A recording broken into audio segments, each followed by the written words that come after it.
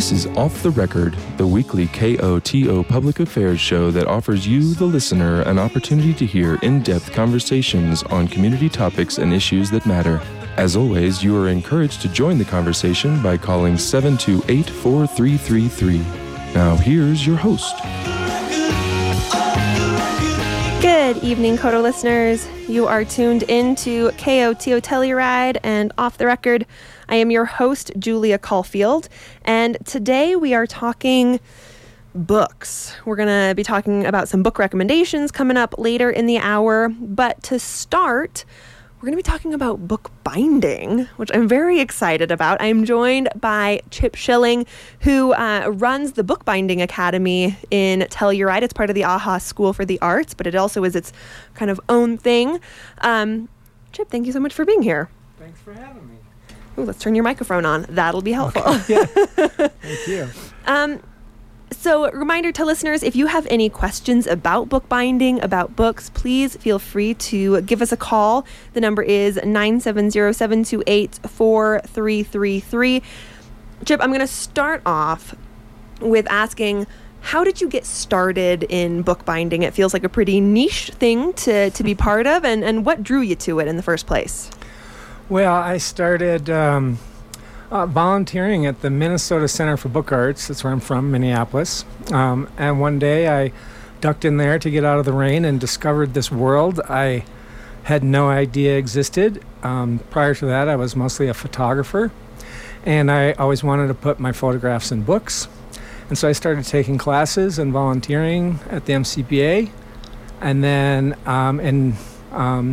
shortly after that, I decided to go to graduate school and got a master's in book arts and printmaking in the University of the Arts in Philadelphia. And then started making books. And this has been a 20-plus year endeavor. I went into business for myself, designing and printing books, studied with some very great people. And I always knew about the American Academy of Bookbinding since the late 90s. But, for one reason or another, either I didn't have the money or I didn't have the time. I didn't make it out here till 2019. And even after all those years of experience, I took a class and was just blown away and, learned more than I thought, more than I thought I would. And the environment was so great and the people are so great, I was just really attracted to it. And that's pretty much how it happened. I was offered the job in January of 2020, just before the pandemic hit. There was some delays there, but I started as managing director May of 2020. I guess that was May 2020. I don't even know where the time goes. Vortex of time. Yeah, it is indeed. But I've known a lot of the people that that teach at the school. I've known them for 20 years because the whole book arts community is relatively small, and the bookbinding component is even smaller.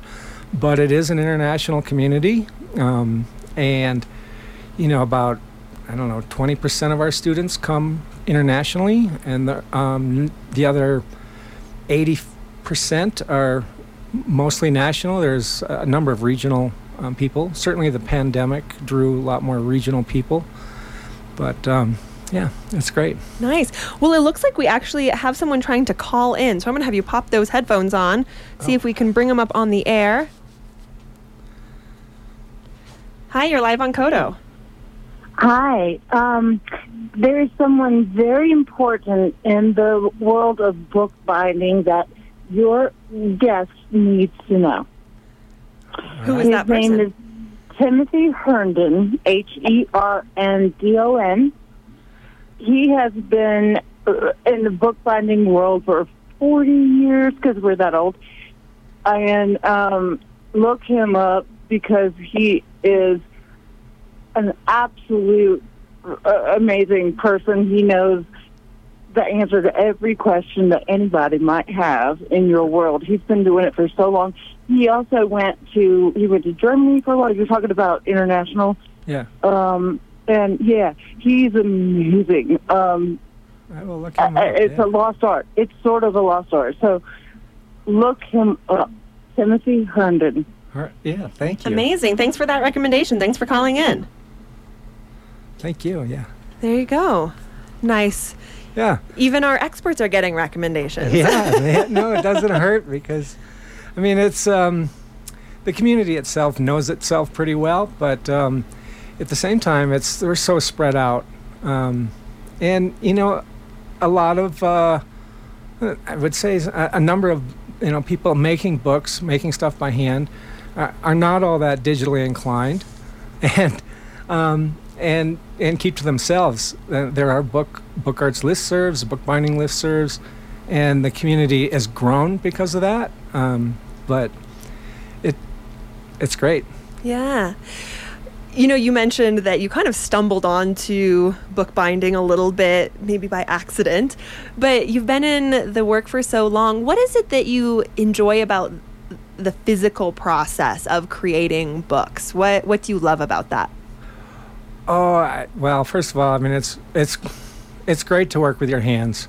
I do like to, you know, I work. Everybody works on the computer all day long, and even, you know, I design books on the computer.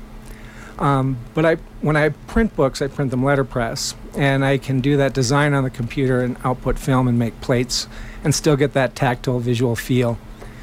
I didn't really realize how wide the bookbinding community was for being such a small community until I really came here and started managing the classes here. The instructors that teach at AAB are some of the best in the world, and they just instill in you, you know, I mean, people are attracted to it, one, because of the love of books, but there's also the love of craft, and our instructors are just so good at instilling that love and making your mind and your hands work together.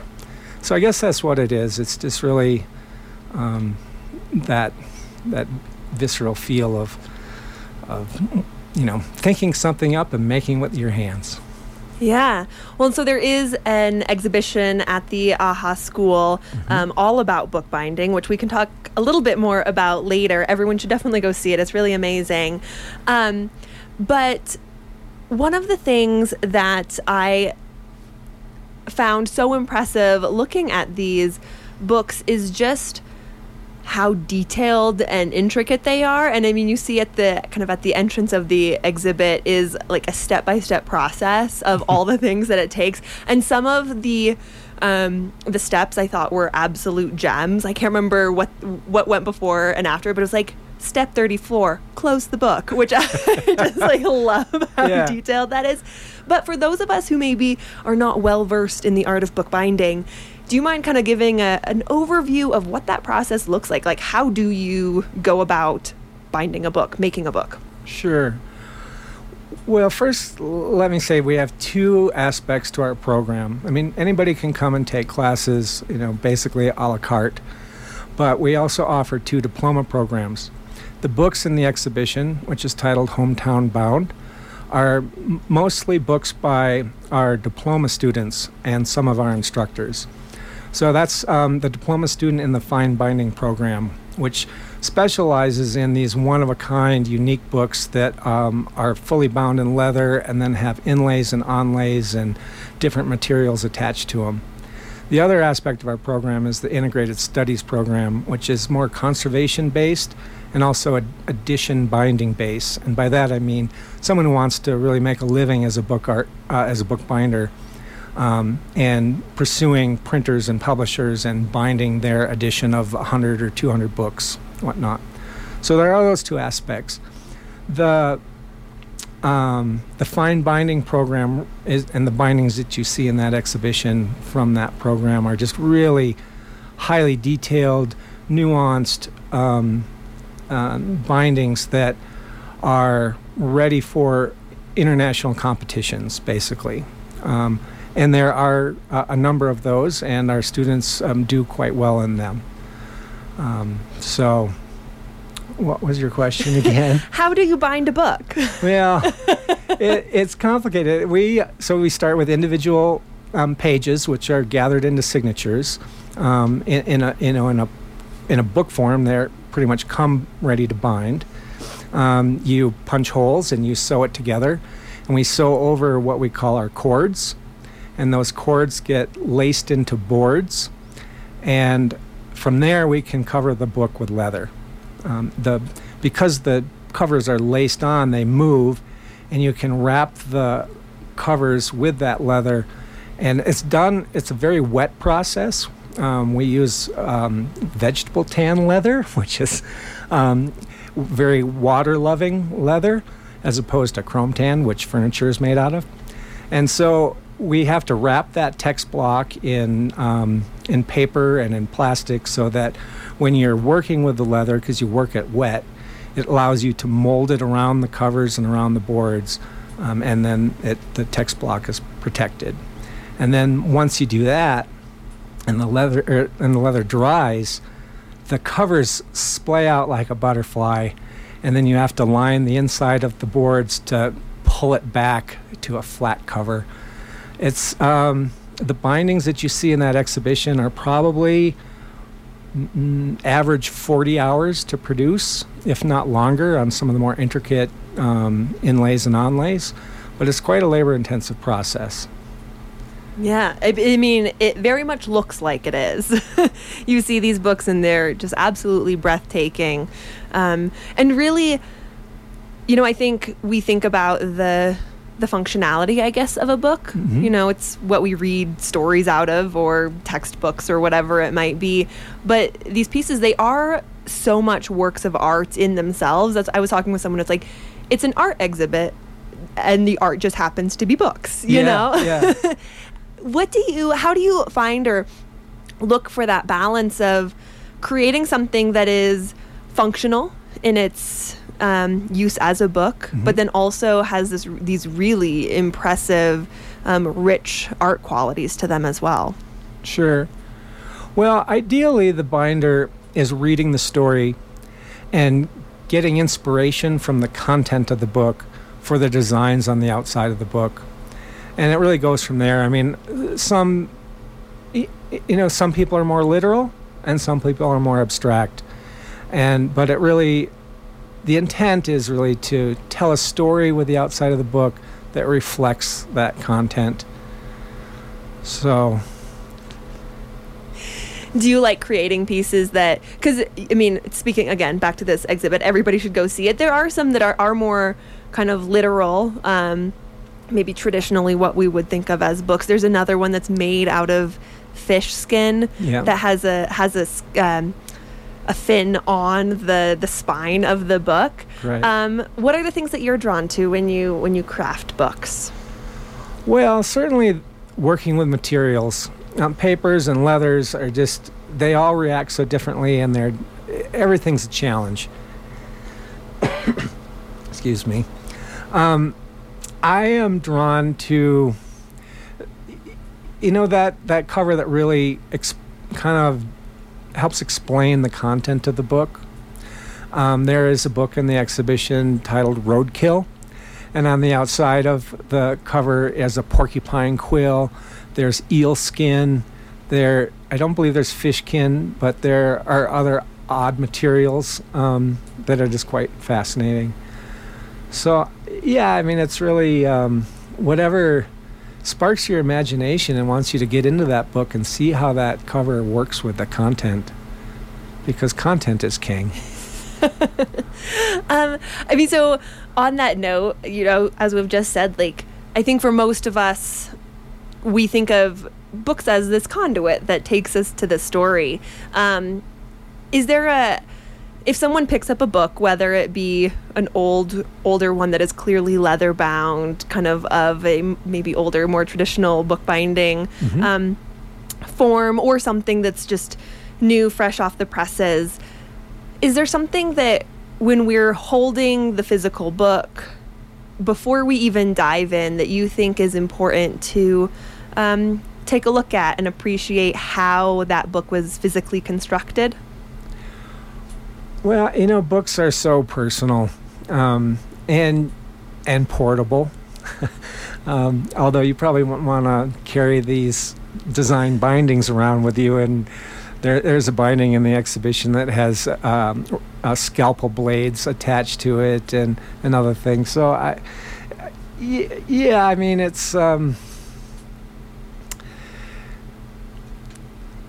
it is what it is. I mean, you just have to, if you love books, and you'll just love the exhibition. I mean, the other aspect, these are fine binding diploma students, but we also offer this integrated studies program, which we repair old books. And, leather, if it's not taken care of or it's exposed to the sun, will dry out and you get leather rot and whatnot. Old books develop a smell and whatnot, and there's something charming to that. As a young child, actually most of my life, you can take books for granted. And go to the free box. There's a ton of books there, and there's some great ones. It is, books just have a way of bringing you into them, and it doesn't have to be an exquisite design binding. I don't know. Books are wonderful. Yeah. I think I will definitely agree with you on that one. Books are wonderful. Listeners, if you have any questions or comments for Chip, please give us a call at 970-728-4333. You are in tune with Off the Record on KOTO. Chip, I asked you before we got going what a song is that really reminds you of books. And we're going to play that song in a little bit. It might seem a little counterintuitive for our conversation, but you said, oh my gosh, music is so important for your bookbinding process. Can you talk a little bit about what you mean by that? How does music play into your experience of bookbinding? Well, as a bookbinder, and I've done a lot of editions, so there's a lot of repetitive tasks. And sometimes you need very calm music if you're doing some very detailed, intricate work. And so I might put on Brian Eno or something like that. But then there are times it's like, well, I got to get this done, and I'll put on The Clash. So, it helps. Music dictates your mood. And I also want to say that I discovered that the format you play it on dictates your time. An LP, a side of an LP is roughly 20 minutes, and for certain tasks, that's great.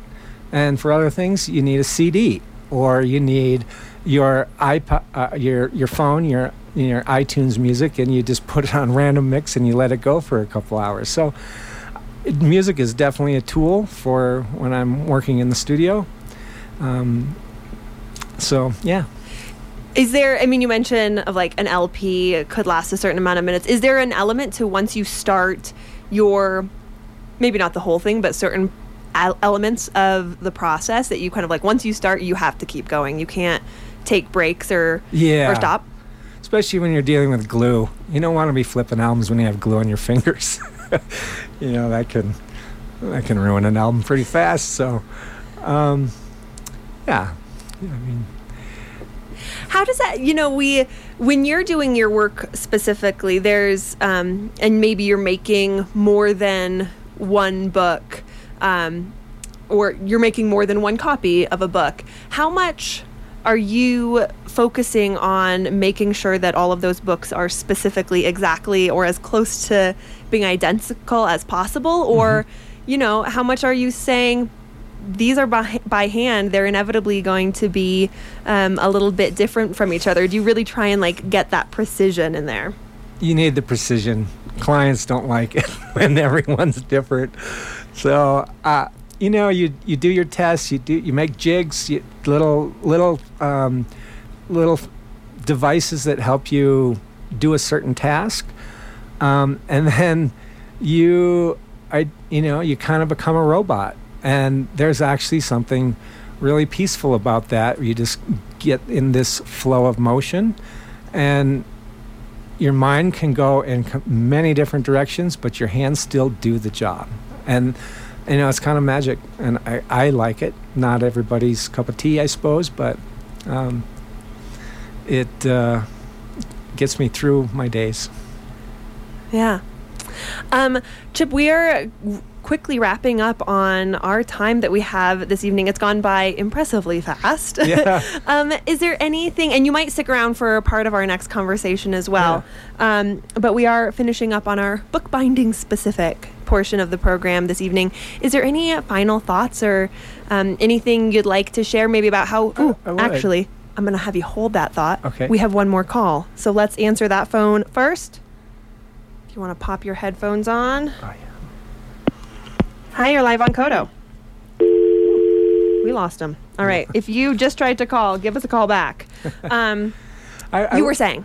Yeah, I would say that, I mean, the bindings in the exhibition are from our diploma students. But I also, as I noticed this year, everybody takes notes on the lectures. And everybody's notes are unique and really quite beautiful. And I want to include more of our student population in the exhibition. So the non-diploma students, I asked them if they'd send in their notebook pages from notes they took during the class. And so some of those are up on the wall. And then also in those notes, there are some diagrams that explain, a task or something. And so I'm having, one way you can support our students is to go see the exhibition and then vote on your favorite sketch. And the winning sketch will be printed on the backside of our AAB coffee mug, and that student will get a discount on class this year. So you can support them without any expense or effort. Certainly, if you want to support AAB, you can go to our website and donate. Thank you. Perfect. All right, now we're going to try and take this phone call. Hi, you're live on Kodo. Hi. I was wondering, as a fellow University of the Arts alumnus, All right. how does one sign up for one of these a la carte classes? Great question. Thanks for calling. Yeah, thanks. You can go to our website, which is bookbindingacademy.com, and our list of all our classes are on there. Our classes are 1 week long and 2 week long sessions. They're very intensive, but it's really an incredible experience. So, yeah, please check out the website. You can also send me an email, and I'll add you to the mailing list. We'll be sending out a PDF catalog of our classes next week, and my email is chip@aha.org. Perfect. Chip, I am going to ask you why this song did just pop into your brain. I asked you, what's a song that makes you think of books? And you chose Books Are Burning. What made you think of this song? Well, I've been involved in the book arts world for a long time, and artists do the craziest things with books. And I just always, I don't know, XTC is a band that I listen to once in a while when I'm binding, and the song always kind of hit a chord. So amazing. Well, Kodo listeners, thanks for tuning in. Don't turn off your radio yet. We're going to be back in just a few moments. We're going to be talking about some book recommendations with folks from the Wilkinson Public Library and the Between the Covers bookstore. So keep your radio tuned and think of any questions you might have and give us a call. For the meantime, this is Books Are Burning by XTC. We will be right back. Books are burning in the main square.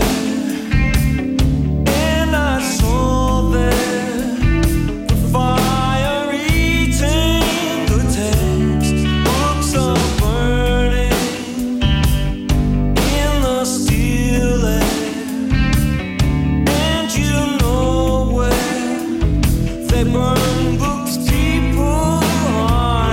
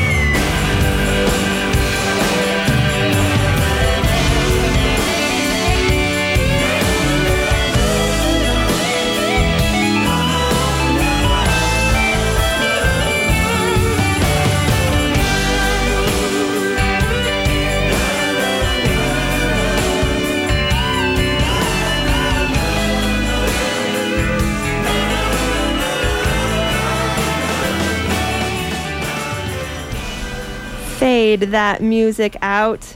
We are here for the second half of our Off the Record hour talking about books. I have some new guests joining in the studio. We have Jennifer and Brad Ball, who are the new owners of the Between the Covers bookstore, and Tiffany Osborne from the Wilkinson Public Library. Hi there. Thanks all y'all for joining Book Night on Kodo. Oh, thanks for having us. So I do want to start off, obviously we want to talk about books, but in general, in terms of recommendations, but I would love to hear from all of you of what got you interested in books and what keeps you kind of in the business of books, either through the bookstore or the library, enough to even want to buy a bookstore. You know, what grabbed your passion for this form of media? You want me to go? Go for it. So I used to be a librarian, a children's librarian, and it was one of my favorite jobs ever. So love that. And then y'all's bookstore is amazing. I mean, what they've done over the last, almost 50 years. I think next summer it'll be 50 years in that one spot. Just made it something that we wanted to be a part of, and yeah. Nice. Oh, me? Okay. Well, I think all the listeners probably know me and know my story, but I grew up reading and loving, and it was just a passion. And eventually coming here and being in this town and then getting a job at Wilkinson Public Library was probably the best thing that ever happened. And so since then, just meeting, well, at the library, you kind of meet everybody in town that goes to the library. So I just started really diving into recommendations and reading advisory, and I really, really like it. I loved coming in and talking to people and saying, oh, I need a book to read, and then you're like, okay, that's a question. And you really just have to just get to talk, and you get to know people, and then you can kind of base your recommendations. It's not an easy thing to do, actually. You have to really, I have to work at it. And that means getting to know your collection in more ways than one, and all that's in there, and then asking for help when you can't help. Sometimes your knowledge just goes so far, so it's just been a lifelong journey for me. Yeah. Brad, what about you? Yeah, I think for me, I think about, I almost didn't graduate from college. I was one of those that bounced around in majors, and in order to graduate, I had to do something that I enjoyed, and I ended up majoring in history because I like to read and read about history, and so it kind of got me through college. As far as with the bookstore, I like just being up front and somebody walks in and say, oh, hello, what are you doing today? So not everybody would enjoy that, but I get a kick out of just meeting people. Yeah. Tiffany, you were just talking about it in terms of like talking to people and giving book recommendations, Mm-hmm. which to me sounds like a very daunting thing to do because you have to have so many books in your brain at one time, whether you personally like them or not, to be able to kind of rattle those off. How many books would y'all say that you have in your brain that if somebody came in, I want this specific genre, you could be like, got it? How many books do I have in my brain? Wow. I had not thought about it in that context before. In my world, in my thinking, I think I can probably go, I could go anywhere in my library. It might not be an accurate, just depending, because if the person's already read it or not. So I feel like I could hit, maybe not like nonfiction. I would be less accurate in, really less accurate in nonfiction. But in fiction, that I could probably come up with something. It's just whether or not it would be what that person was looking for. Yeah, I geek out way too much at work. Yeah, no. It's a good thing. Yeah, no, it is. It is. It might be a sad thing. No. If you're going to geek out about, geek out about books. It is. And you can get lost. There's all sorts of rabbit holes. Even thinking and looking at recommendations for this show, I could have gone anywhere. And you pull from the New York Times, you pull from, the library does local reads, like who's reading. Our staff is doing local reads, like what they like. And so that's really fun. But there's all sorts of ways to go, and it's almost too much. I don't know. Do you guys have that problem? Yeah. Yeah. I find, it's nice being as old as we are. I think that helps. Exactly. But then it's really fun because all the employees in the bookstore and, your friends at the library, you like different things. And so that's what makes it fun to connect over books, is because I like nonfiction, you like fiction, or kids' books. It's kind of cool. How do you... I actually participated in the Box of Sunshine at the library. The Little Box of Sunshine. Yes, Oh, and one of the things in that was saying, we're going to give you a book. Tell us what kind of book you want. And in some ways, it's kind of hard to be like, narrow it down outside of genre. So when you're talking to folks, and it does seem kind of, as Tiffany, as you're saying, like getting to know that person a little bit of like, what are they looking for beyond thriller, nonfiction, historical fiction? So what are the kind of things that like you pick up on when you're talking to somebody about, oh, this is actually within this genre, within this niche, this is what I think would work well for them? Throwing that out to anybody. Oh gosh. So when it is daunting, first of all, when you throw something out there and you're like, oh, we're going to pick out a book for you and give us some information. And some people, with that specific example, the Little Box of Sunshine, said mystery. That's the one, that was it. And some people wrote an entire book, like a page essay about their lives and about and we're like, oh, okay. And I'm not sure which is more daunting, to be honest with you, with so much information and you don't want to mess it up because somebody really needs something, what they're looking for, or all right, mysteries, are we looking for a John Grisham? I mean, like what? So it really helps to know what they enjoyed for their last read. But I think books, and it's like music, it's subjective. It's your moment of what you're into at that time. It's your mood. You never know. I always encourage people to take 3 books because you don't know what you're going to be in the mood for when you get home. Like when you go to read, whether it's in the morning or night, you could open it up and go, what was I thinking? And so you need backup. That's just the way I think that you need. I mean, right? It seems to me like it's a lot easier in the bookstore than it would be in the library. The library is so big. But in the bookstore, you just start having a conversation and you walk around the bookstore. And it's a lot easier when there's 3 instead of like one-on-one. You kind of feel like you're under a lot of pressure. But, if Sam, my son, or somebody else that works there, if there's 2 of us, then we start bouncing ideas off each other. And that actually is a really fun way to get to know somebody. Well, when we do tasks and projects like the Little Box of Sunshine, there are at least 2 of us at the minimum doing it. And sometimes we have to reach out for other staff members to go, we need more help here. Especially if it's in the just one that we're not familiar with. So thankfully at the library, we do have a big staff. So we have lots of people that are well-versed in all sorts of really cool things that you just would never know. So it's pretty fun. So I'm going to ask a question that might be like Julia asking a question for myself that that I need help with. So I feel like I have been recently in the pattern of starting a book that I really enjoy, but then I put it down and then start another one, really enjoy it, put it down, and so I've probably have almost a dozen books that I'm anywhere from a couple pages to a couple chapters to halfway through. And so do you have any advice as book connoisseurs to, maybe how to get back into those, or if you're maybe going through a little bit of rut, you're not reading as much as you want to, of kind of easing your way back into that world? It's a dangerous world.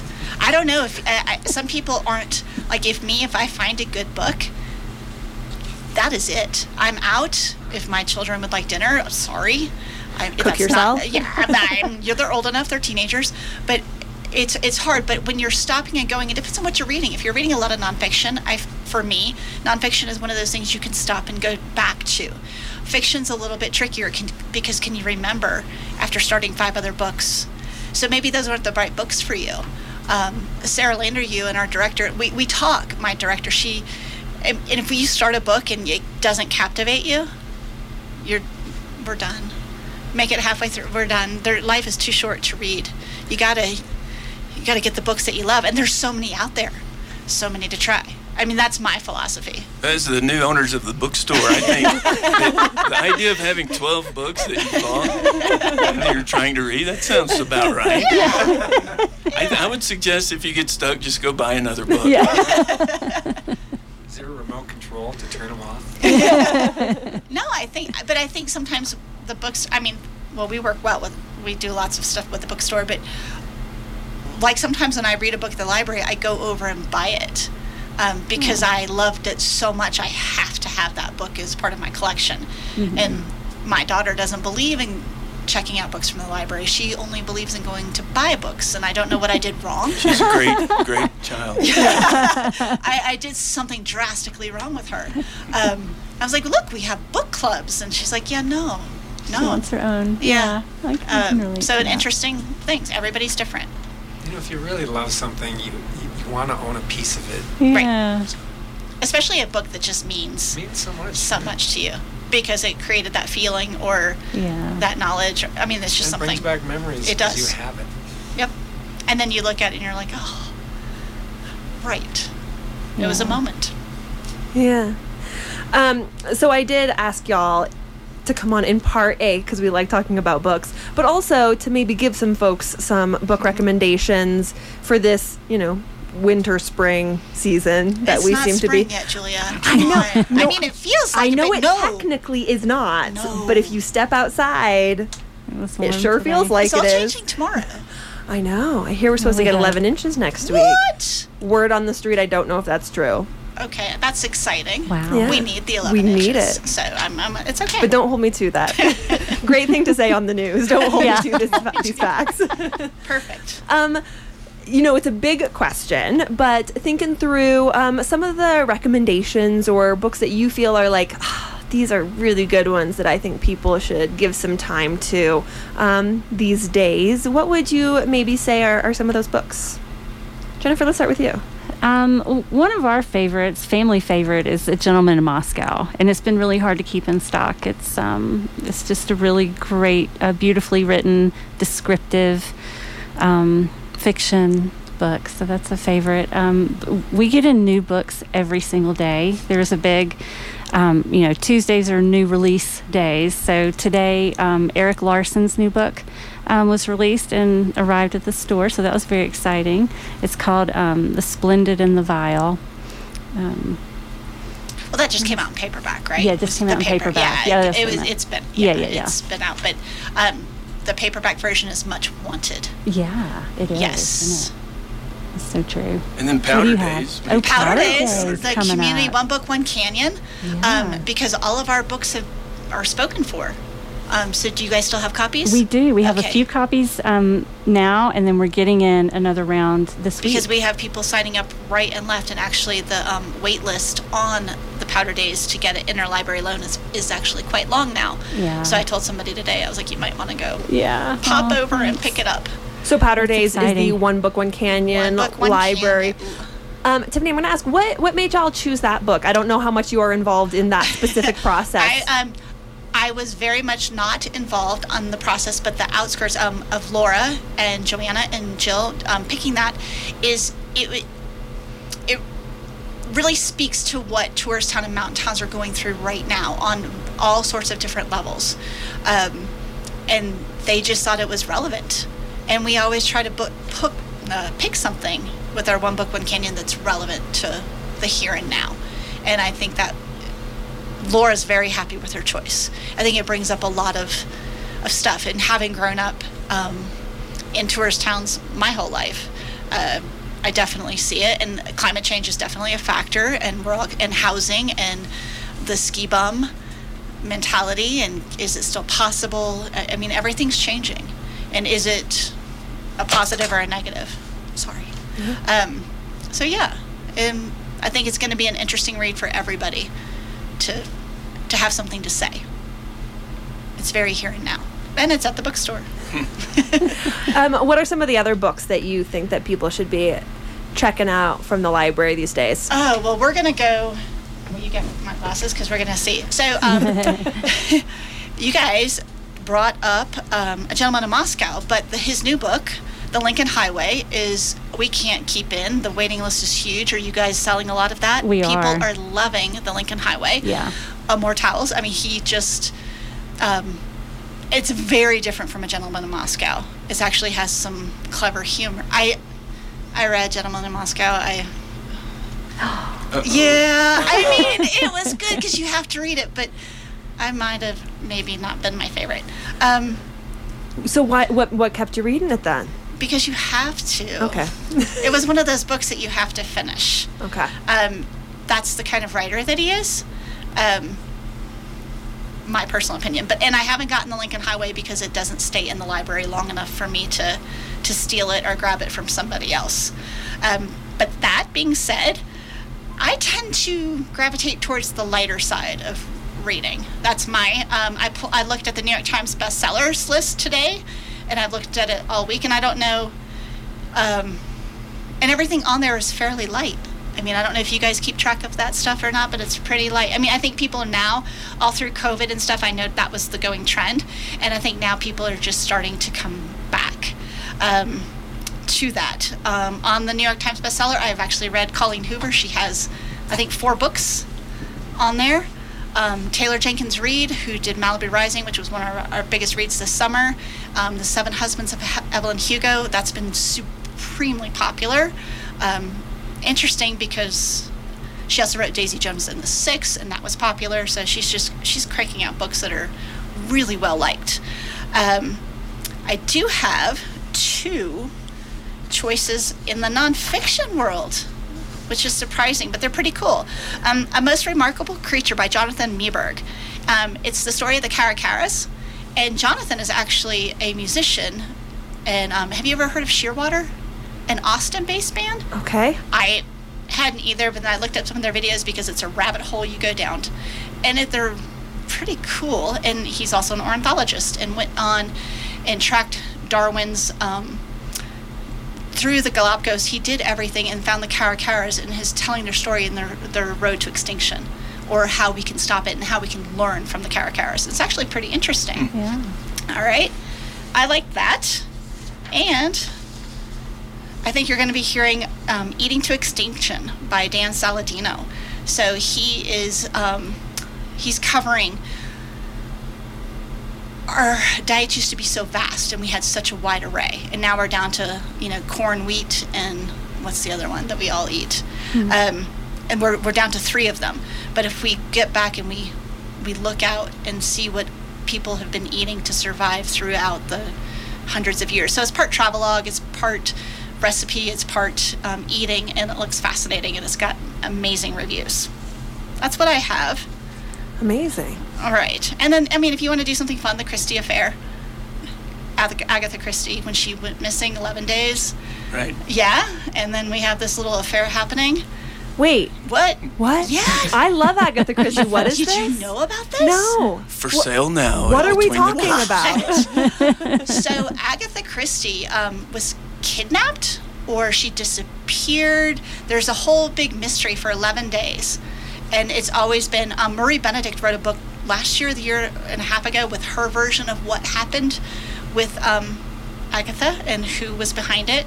And the Christie Affair is also addressing those rumors and historical fiction. Good to know. I know. Maybe that will be the book that I actually that gets you back. Why would you Yeah. not? But I've had several patrons read it and say, "Oh my gosh, that was so much fun." So That's amazing. and it's so not too crazy, but it's interesting because it's Agatha Christie. Yeah. And I think enjoyable. Nice. And that's one of the other ones that it just came in, but I can't keep it. It's gone before I can snag it. Yeah. I'm not saying it to anybody I ever take books first. I sound would like never do that. Never do that. All right, what else you guys got? Yeah, Brad, do you Yeah, have on the any other- lighter side too, Nick Offerman, he has a book that's on the bestseller list, and inspired by a conversation he had with Wendell Berry, and then he and his wife went cross country in an Airstream, and so he writes about outdoor spaces in the U.S. and people he meets and all that, and it's one you can pick up and read and put down and come back to another chapter later. It's a he's, if you like him, the book is about like you would expect from him. So it's a fun read. Pretty entertaining. Yeah, it's right? very entertaining. Right. I think the other one is that we've got, we're picking up classics again. I guess maybe because we're in the bookstore, but going back to the classics is pretty fun to do, and you can just go kind of roam and say, oh, I was supposed to read that book in high school or something. I never did. That's really fun to do, I think. I agree. There's actually was a noticeable trend over COVID that lots of people were going back to classics. There was a time at the library I was like, well, of course oh my gosh, it's not here. Right. Yeah, and I mean, whether it's Salinger, you just had it was a pretty interesting time to look. You just always think those books are there, and then you're like, oh no. And then there was a waiting list, and it's pretty fun. If you were to pick one of those classics that maybe you were supposed to read in high school and you didn't, is there one or two that kind of resonate with you? It's like, these are actually, because maybe, you know what, maybe not all of them you should go back to. Maybe they're not all worth that. But, one or two that you think, yeah, give that one another go. I think if you're into a long one, Les Miserables is a really awesome book. It's hard to finish. I mean, it's a very thick book. The Great Gatsby is one that's an easier read, and it's one that maybe it was probably on everybody's high school reading list, and maybe you didn't read it or you read it and didn't think much about it, but you go back when you get a little older and read it, it's a pretty good read. Yeah, I think anything by Edith Wharton is worthy of reading when you're older. I think it's kind of, I believe I was supposed to read it when I was maybe 19 or 20, maybe somewhere in college, and I was like, whatever. Yeah. And then you get some life experience, and you're like, oh my gosh, this is so, of course, now I know what she's talking. I mean, it's a whole different experience, and I think I found that with most of her books that I did. And then if you want to be totally classic, you can never go wrong with Pride and Prejudice, because it's the greatest book ever of all time, and nobody should ever call in and dispute that. From an impartial librarian. Yeah, totally impartial librarian. Jennifer, do you have any ones that you think, give that one another go? Thinking back, I loved Robinson Crusoe. And that's just what comes to mind. Yeah, as a fave. Classic fave. Yeah. Listeners, we are actually, I don't know how it goes so quickly, but we're getting near the end of our time here. But if you have a question or a comment, you need a book recommendation, please give us a call. We have some great book minds here who I'm sure can find that perfect rec for you. Give us a call, 970-728-4333. I want to touch on children's books because it is a place that is just, my heart goes happy. Yeah. Children's books. Yeah. Recs on new books that are coming out. Wow, there are so many great ones. Like picture books and chapter books, everything. Do you have anything in mind? Let's start with picture books, and then we can move up to chapter books for young folks. Okay. Well, as far in the bookstore, we're working on our children's section, and I'm really hoping to get some award sections. We can have Caldecott's and Newbery winners, so you can go in and find all those favorites that really spoke to you when you were young, and that you want to give as gifts, and so we're kind of excited about that. Yeah, I think that we have worked on over the last year and a half, 2 years maybe now, really diversifying our collection and really creating new content and books that speak to everyone and that can identify. Picture books is the same, and on subjects too. So we're pretty proud of the way that the children's library is looking right now. We're doing Aaron and Gloria and all those wonderful people and the children that hang out with the littles have really worked and are constantly bringing in new books. So much for the picture books, and really listening to what is going on in the world and what kids need. It's pretty fascinating. It's not everything is changed. You still have a lot of the old titles that when you were a kid, and I'm not saying you're old, Julia.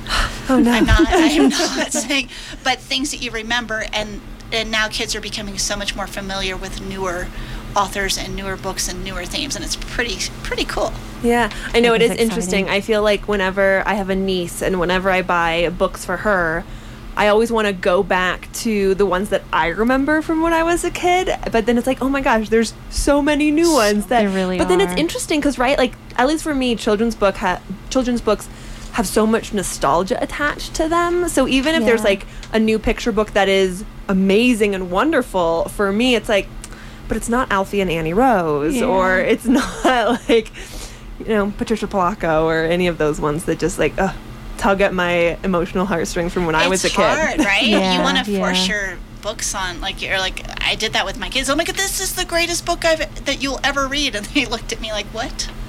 No. We want one fish, two fish, red fish, blue fish. And I'm like, no, there's so much more. Like Gilbert the Moose. Gilbert the Moose? Yeah. Really? Gilbert the Moose? Gilbert the Moose Learns to Ski. That's my favorite new How kids could book. that not be the best book ever? I know. Fantastic.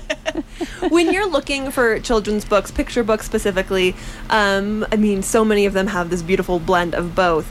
On a personal level, do y'all go for the words or the illustrations? It has to be both. I mean, the illustrations grab me because I just love that. But But then you could do a book with no words. you I mean, can, and those are fun those too. are fun. So you 'cause get to make up your own story of what you think. Yeah, our kids love those. I was But- deprived. I never saw those until later in life, and I was like, what did my mother do? How is that Those are possible? cool. That's Yeah. why I do not have an imagination. Oh. I saw one, I think it was BJ Novak, I think Oh, his, yeah. who has like, this is a book with no pictures or Yep. something like that, which I read to my 5-year-old niece told me I had to read to her because she found it hilarious. I do recommend if you have It's one of the best story time Yeah, little that's fun. ever, Yeah. for sure. I personally recommend that one because it's it'll get them giggling for Yeah. sure, at least if they're anything like my niece. Yeah, Yes. Obviously we're not supposed to judge books by their covers. Never. We wouldn't dare. But if you were saying, hey, I want a book that has a really amazing cover, also good content with it inside, what book would you be sending people to? Ooh. Oh, Wow. okay, wow. Based on cover? Yeah. Are we talking a genre? I mean, YA and juvenile fiction is very different. I mean, when you have, and I don't know that adults are much different, but you have browser shelves, you guys have that in the store, and people come in and look. They're looking at the cover first, right? That's what grabs them. The color,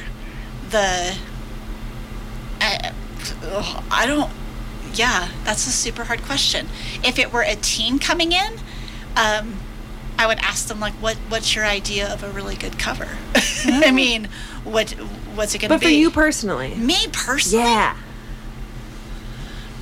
It depends on a mood. I mean, some days you just need a pink or a blue book. You know, you just need a pink or blue. And then some days you want to dive into, out of all of my books, I would love to read the book about the caracara because I think birds are so cool. And it's not my typical genre, but then once you start down the rabbit hole of it all, and there's a big awkward looking bird of prey on the front that I would never be normally gravitate to, but it's pretty cool looking, and then you know it. So yeah, I'm useless, don't ask me. I'm going to cheat and say Ryan Bono's book, the photography book. Yeah. You can judge that one by the Well, cover, you right? can. Yeah. Yeah, that's true. Yeah, it's Yeah, it's intriguing. beautiful. Yeah. Well, he's an amazing photographer, and Right. I mean, how could you not love that? Right. Yeah. All And right, then- what about you, Julia? Yeah. What would you, like, if someone's like, shoot. yeah, how about that? If you were thinking, like, based on if you were just looking at books, what would grab you? The cover. I think, so this is an interesting thing because it's not actually a color or picture or anything. I love a tactile cover. Something that has a little bit like raised that I can like run my fingers over. Or if it looks like it has a So Yeah. any tactile of the color. 12 books that you have reading, do any of them have tactile covers? I'm trying to think. See, we're going to go deep in psychology Maybe here. they don't. Ah. Maybe that's the problem. You need to look at the cloth-bound classic books. Those are really cool. Yeah. Yeah. Yeah, they all are, they're cloth and they have, foil kind of writing on them. And they are, they're books that are fun to hold. have these beautiful graphic designs, like that pertain to something in the book. What is it, Frankenstein, that has hearts? Right. Like the, anatomical heart, not a Valentine heart, but like the real deal, like all over the front. It's black and white, and it looks so cool. Nice. That's a good tip. Yeah. Saying, and I do have one more, Small World by Jonathan Ivinson that just came out maybe a few weeks ago. I have had many patrons that have said it's historical fiction, Gold Rush, the railroad, and they love it. They're just so enjoying it. It was super fun. It's not too dark, and but good historical fiction reading. So if anybody's out there, Small World, and it's actually probably in your bookstore right now, and it's on the browser shelf for the moment. Or maybe till tomorrow, because the library just closed. There you go. It'll be gone by tomorrow morning. It might be. I was actually surprised when I walked by. I'm like, oh, it's still there. But a patron brought it back to me today and said, oh, you have to when you're on Koto, talk about this book. It was really, really good. I'm like, okay, good to know. There we go. I know. Sweet. Well, we really are at the end of our time. I would love to hear any final thoughts from any of you, or, why should people pick up a book instead of, turning the TV on or doing something different? Go ahead. I think the main reason is you're so plugged in to, your phone and your computer and everything. And at least for me, picking up a book and kind of unplugging from that, it really helps you focus and kind of clear your mind from the day. So, that's where I am. I would agree. I don't know. I think a book can have the same. I mean, it takes you somewhere else that a computer or a TV can't take you, and it's quiet.